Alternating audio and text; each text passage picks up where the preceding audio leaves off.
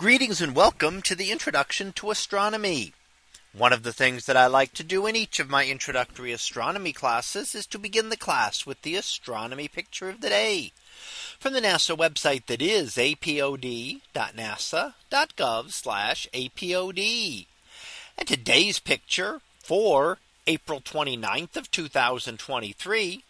Well, it is titled Solar Eclipse from a Ship. So what do we see here?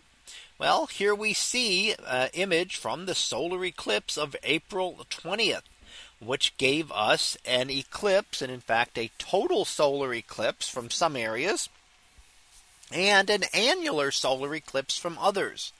Now, a total solar eclipse occurs when the moon completely blocks out the sun.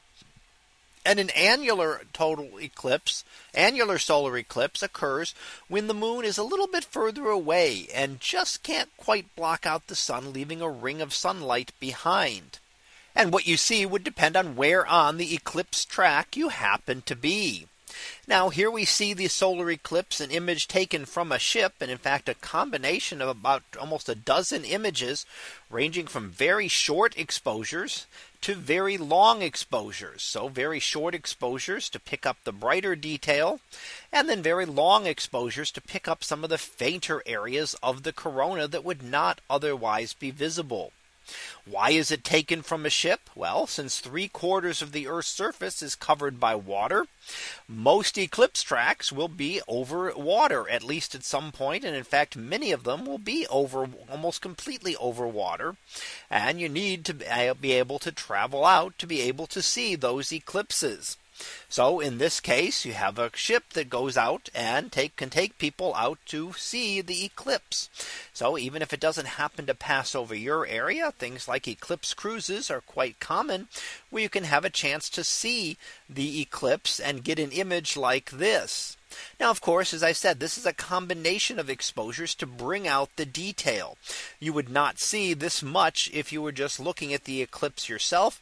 The corona especially would be just a much duller glow around the edges of the moon there. So it wouldn't be able to see all of the detail that you're able to pick up by combining these different images together. The corona we see again is the outer atmosphere of the sun, and extremely hot temperatures of 1,000,000 degrees. So very fast moving particles. Closer in, we see some prominences, especially on the left hand side. You can see some pink prominences there, which are material being lifted off the surface of our sun by the magnetic field. So the intense magnetic field can kind of snap up through the solar material and lift some of it off the surface, gently raining it back down. More intense, you can have solar flares if it occurs at a more intense manner at a faster rate, where the material is lifted off and snapped off into space in a massive solar flare.